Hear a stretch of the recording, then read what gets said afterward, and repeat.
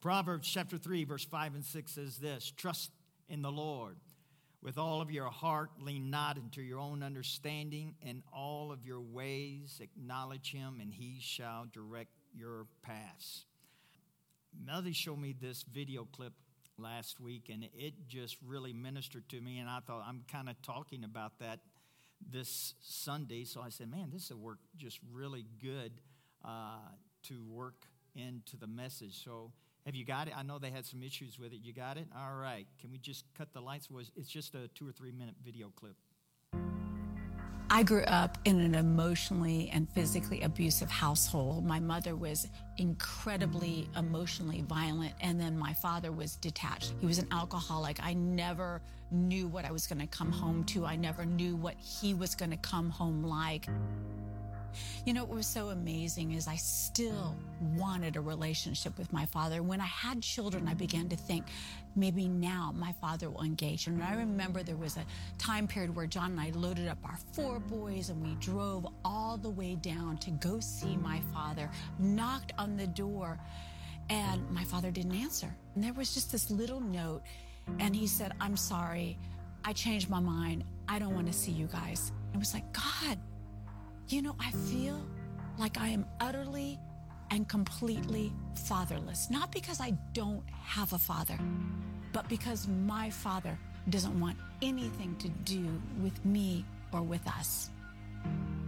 He said, your dad has let go of any right to be your father. He said, but baby girl, if you need something, you just call out to me. And at that point, my expectations for my father changed. I was no longer looking for him to be what he couldn't be to me, because I was getting that from my Heavenly Father.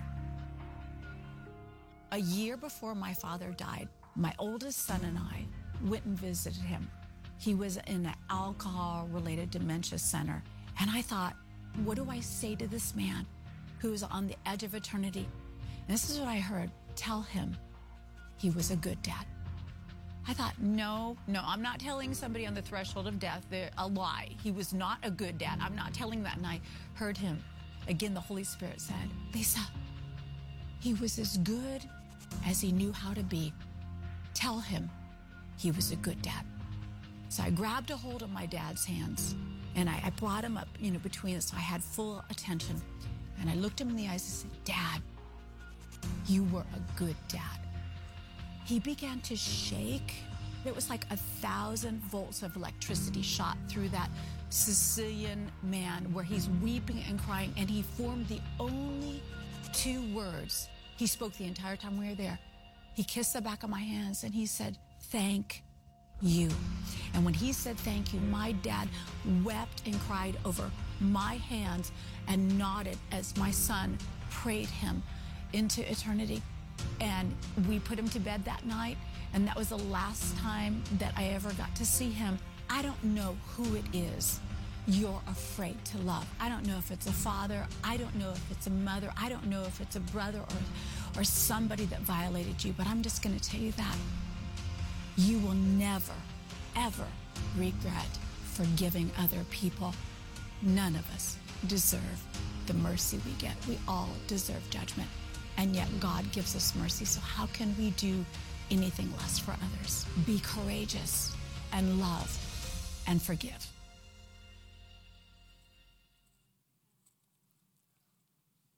Amen. I just know that that is the heart of God. And I believe that God's going to change the church so that the world can be changed.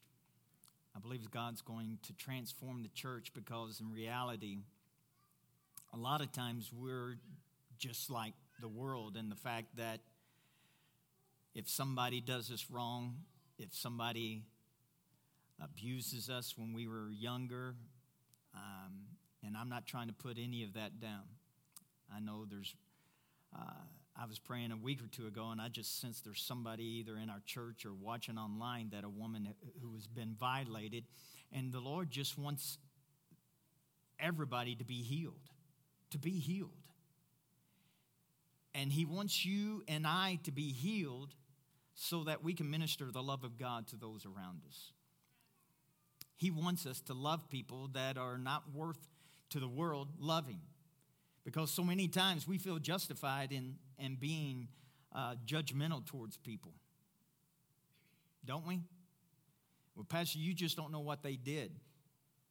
No, I think the question is you don't know what Jesus has done.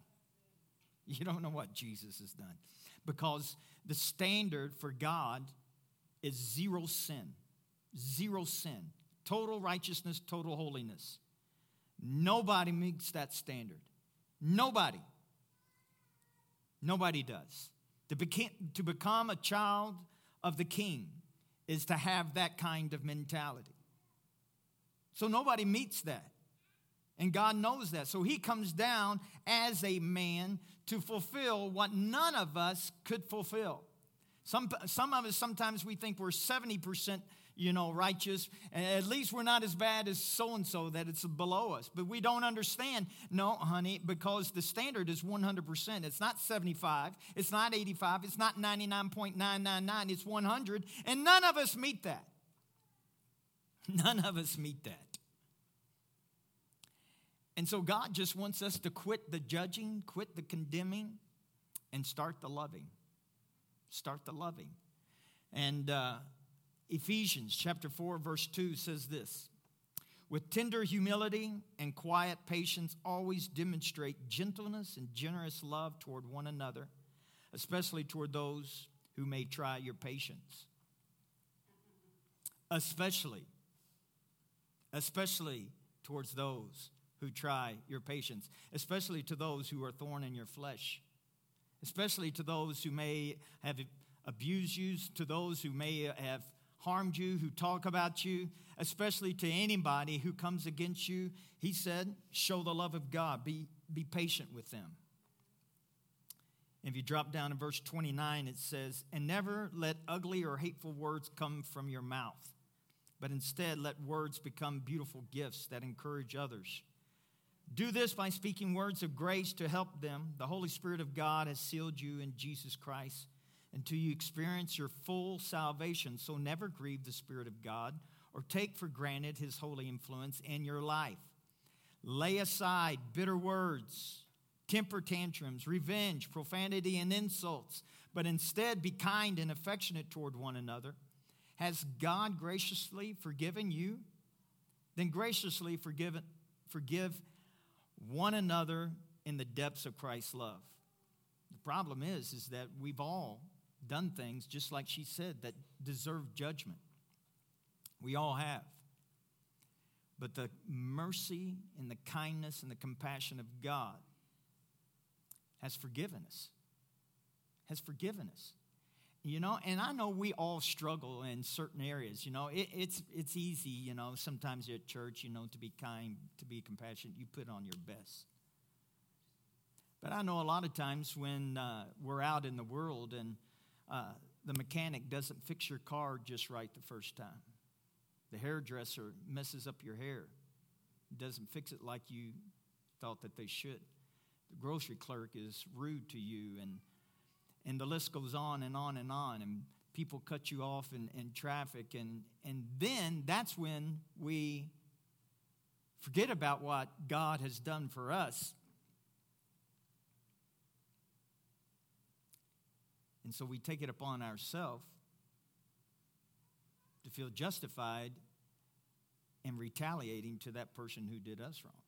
Don't get me wrong. I mean, if I pay for a service, I'm probably going to say something. But having said that, there is a word called tact that I think sometimes church people have lost that sensation. Because you see, I truly believe that we as a church can influence people, especially when they know they screwed up. Especially.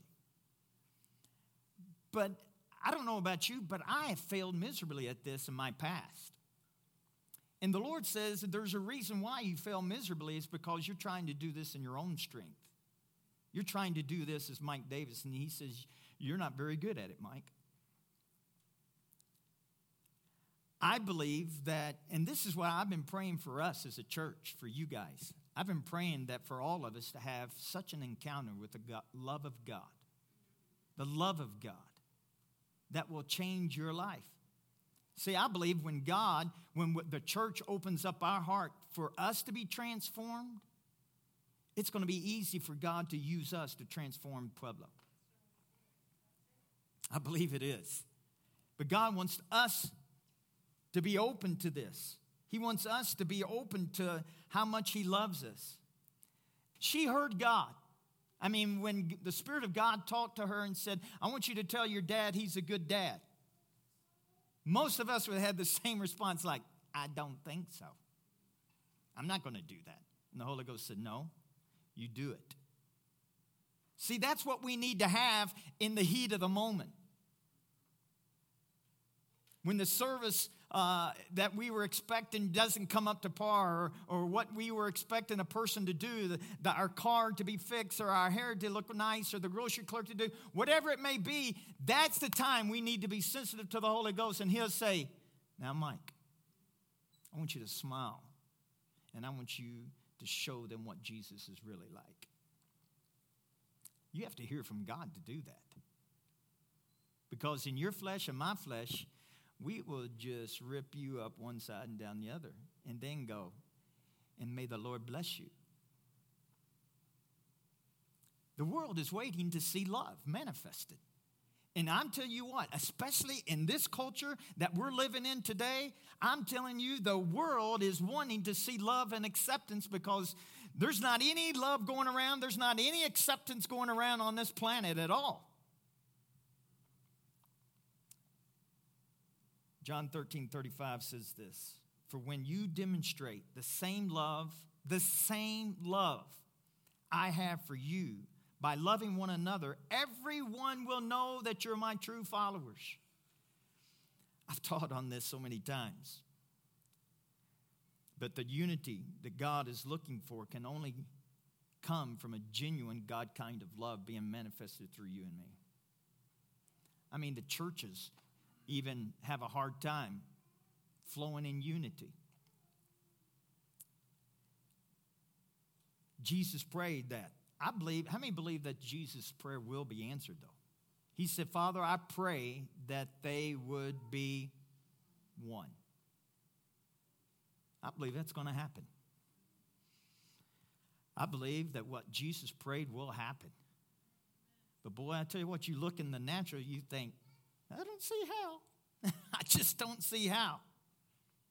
But that's because it won't be done in your strength and my strength. It'll be done by the mercy and the grace of God.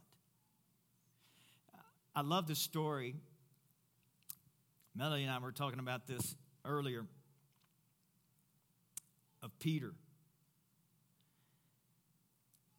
Peter, you know, they're having the Lord's Supper, the Last Supper, and you know, Peter was always boisterous. I mean, he would tell you his opinion. Everybody knew what Peter was thinking. You didn't have to wonder.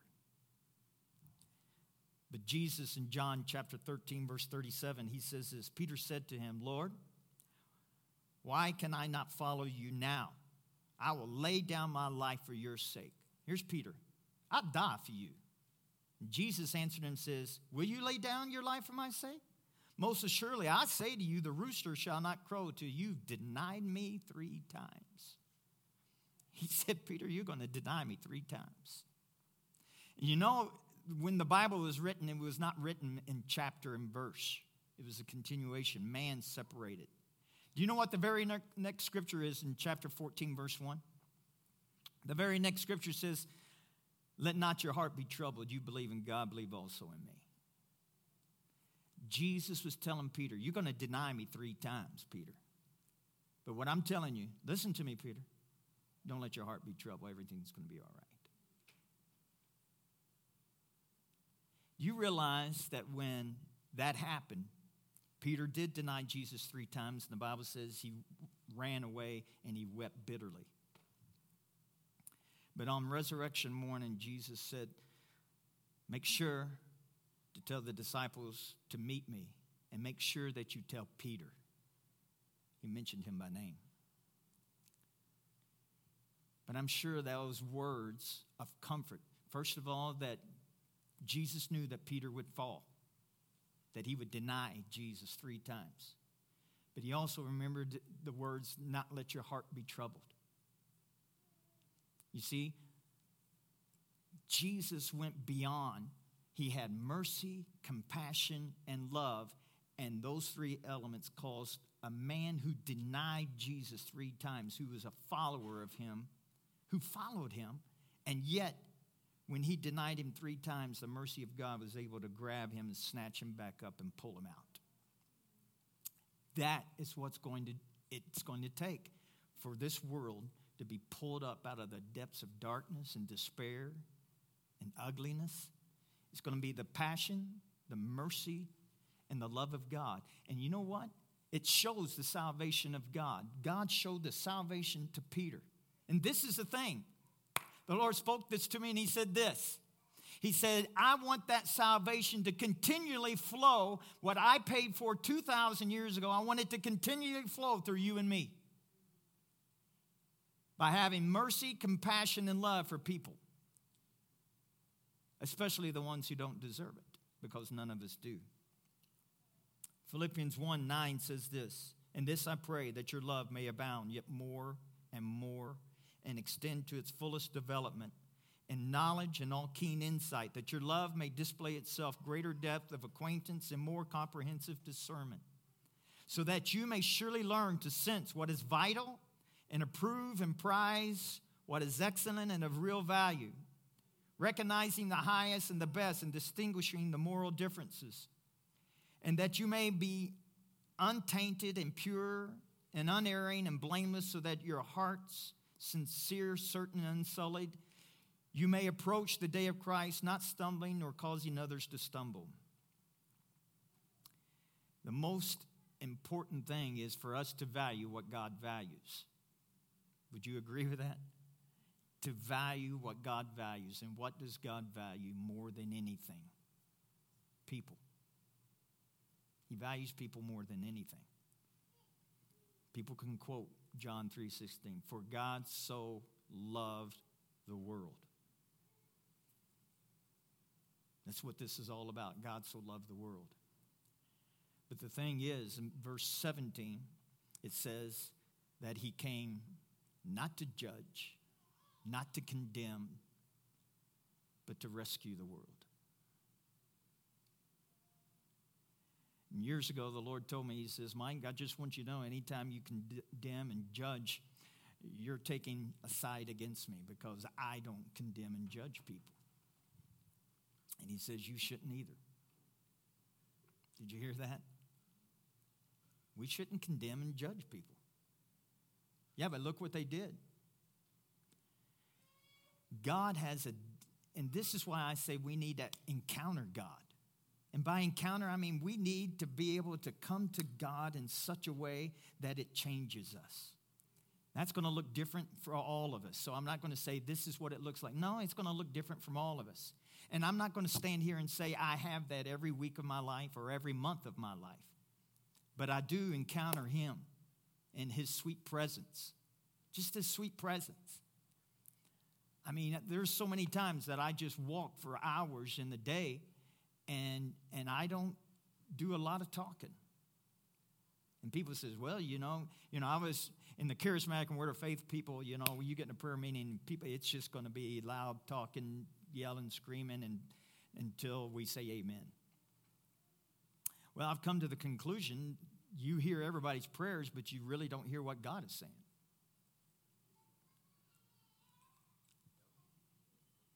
So I know what I want to say, but I'm coming to the conclusion that I do my prayer time about 10% of the talking and 90% of listening. Just listen. Just listen. I'm not afraid of quietness. I'm not afraid of quietness. But I do know this.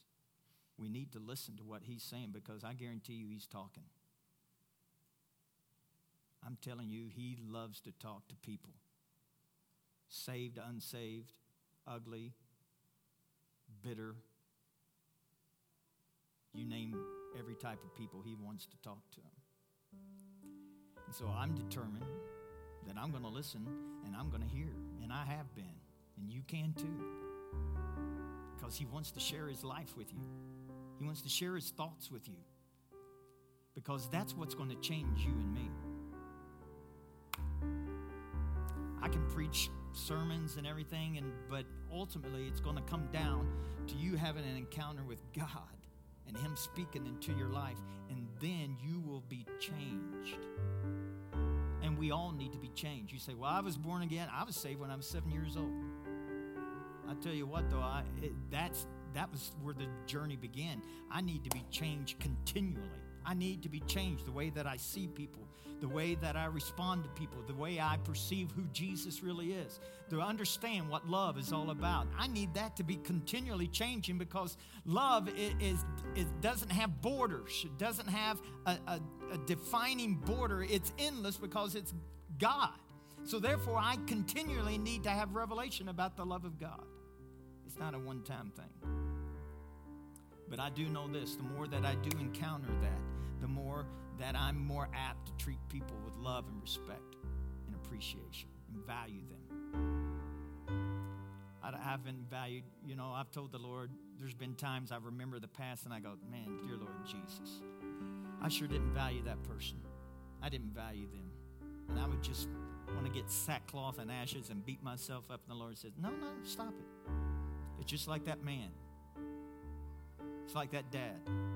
You value what you thought you could do, and that's where it ended.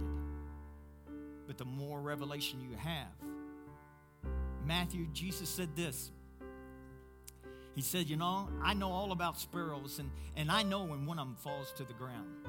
I know when one of them dies. You know how many sparrows there are? I think there's 50 million just on my property alone in the summertime.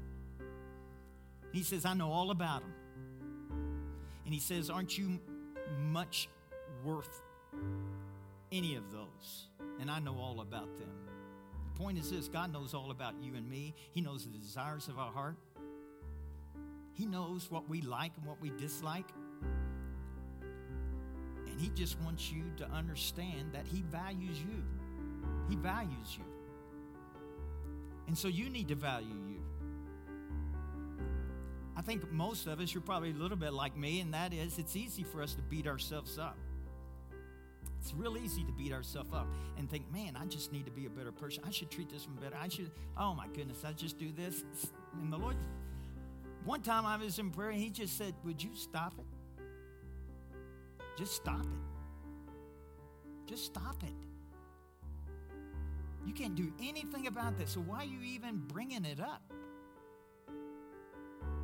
I believe that God, he wants to encounter you in such a way that he will just pick you up and set you on his throne and put you in his lap and just look into your eyes with melting, powerful love of the eyes of God to just let you understand how much you are loved by him, how much you are accepted by him, how much he cares about you. When you have a revelation of that, it does not matter what anybody says about you. You'll get to a point you go, sorry, you just don't know me like God. I'm so glad he knows me better than what you know me. It's so true. It's so true. But I'm telling you, ladies and gentlemen, our church is going to be different, because your experience with God's going to be different. And I believe it's going to get gooder and gooder and gooder, because God's going to reveal his love to you and to me. And it's going to change our city. It's going to change our nation. It's going to change our world.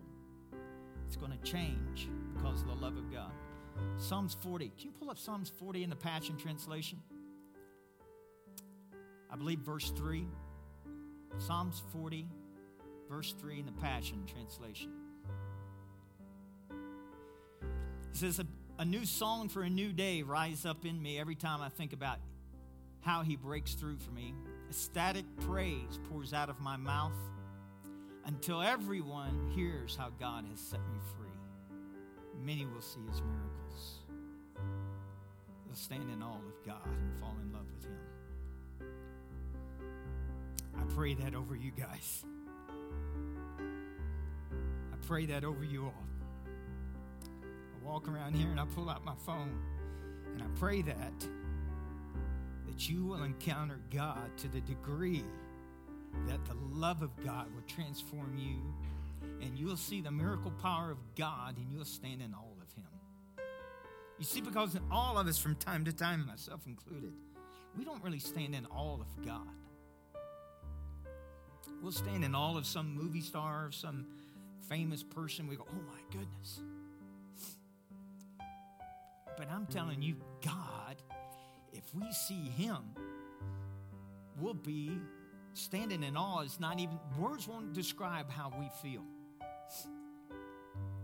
When you encounter the love of God, it will cause you to stand so much in awe of him that you won't be able to. You know that song that came out years ago, I Can Only Imagine? That's the way it's going to be. We won't be able to express, we won't have a clue of how to respond, but we'll be so changed by his love and by just being in awe of him. And then that scripture says that you'll see the miracles. You know, people say, I just want to see the power of God. I want to see the miracles of God.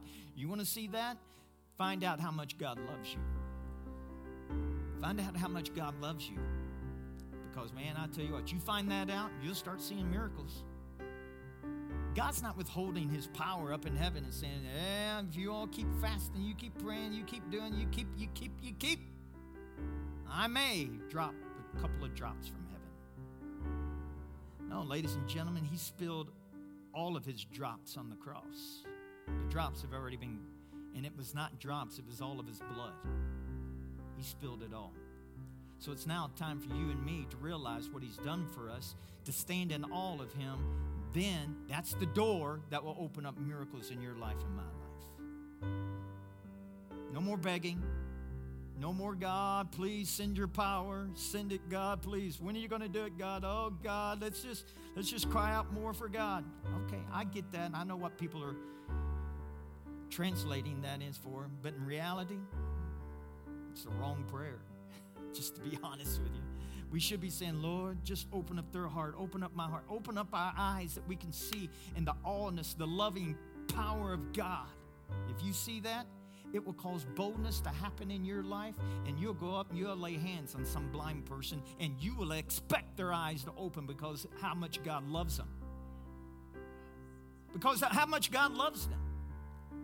You see somebody in pain, you'll go and lay hands on them, not because you think you're anybody, but because you've had a revelation of how much God loves them, and you know that God doesn't want them limping around. You know that God doesn't want them being in any kind of pain, and you'll be able to speak to that pain, and it'll leave because of the love of God. That's what healing is all about. It's not that you and I have to get good enough. Honey, we'll never get healed if that's the standard. No, you have to find out a revelation of how much God loves them, and then you go, well, they're going to get healed because I know how much God loves them. Come on now. That's the revelation that we're looking for, and it's in us. We just don't see it, and so God, He lets it happen. He lets people beg Him and cry out for Him. God heal them, and people get healed. So I'm not putting that down, but I'm telling you that's not the best way. The best way is to say, God, I know how much you love this person, so I know they're going to receive healing. The healing power of God's going to explode in them because I know how much you love them. And it's going to happen. People will get saved. They'll get born again. They'll get transformed. Their lives will be restored. They'll be able to go to some father or some person who abused them and look them in the eyes and say, you know what? I love you, and I'm thankful that the Lord God that I serve had died for you, and He loves you more than you can ever dream. You can't do that in the flesh. You can't do that in the flesh. Because your flesh and my flesh doesn't want to do that. We'll say, hope you burn in hell. But the love of God explode in your life, and you'll say, I hope you burn with the passion of God. It's what God is waiting on. It's time for a wake-up call. We're not waiting on God to move. He's already moved, and He said, checkmate. The deal's done. Now it's your turn, me, to realize that the game is over. The power's been won, and it's inside of you. The victory has been won, and the love of God is being waiting on you and me to respond to. We can heal people. We can save people by the love of Jesus. We can see lives transformed, marriages healed, relationships between children totally restored because of the love of God. It'll change our city. People have ridiculed this city. People hate this city. People think Pueblo is a scumbag of not only Colorado. I mean, I know it. I know that. I hear it. Firsthand, I hear it. But God has promised me that people will say, that happened in Pueblo? That happened? And the Lord said, it's just like when the people said about him, can anything good come out of Nazareth? When they said, come and look and behold a man who's from Nazareth. Can anything good come out of Nazareth? I don't know what kind of town Nazareth was, but evidently it was a lot like Pueblo. Can anything good come out of Pueblo? Are you kidding? Can God move in Pueblo? I don't know. God can move in Pueblo. Not only he can, but he will. And that's his desire. He's just waiting on you and me. Pueblo's a blessed city by God. By God. It's called blessed. Amen. Let's stand.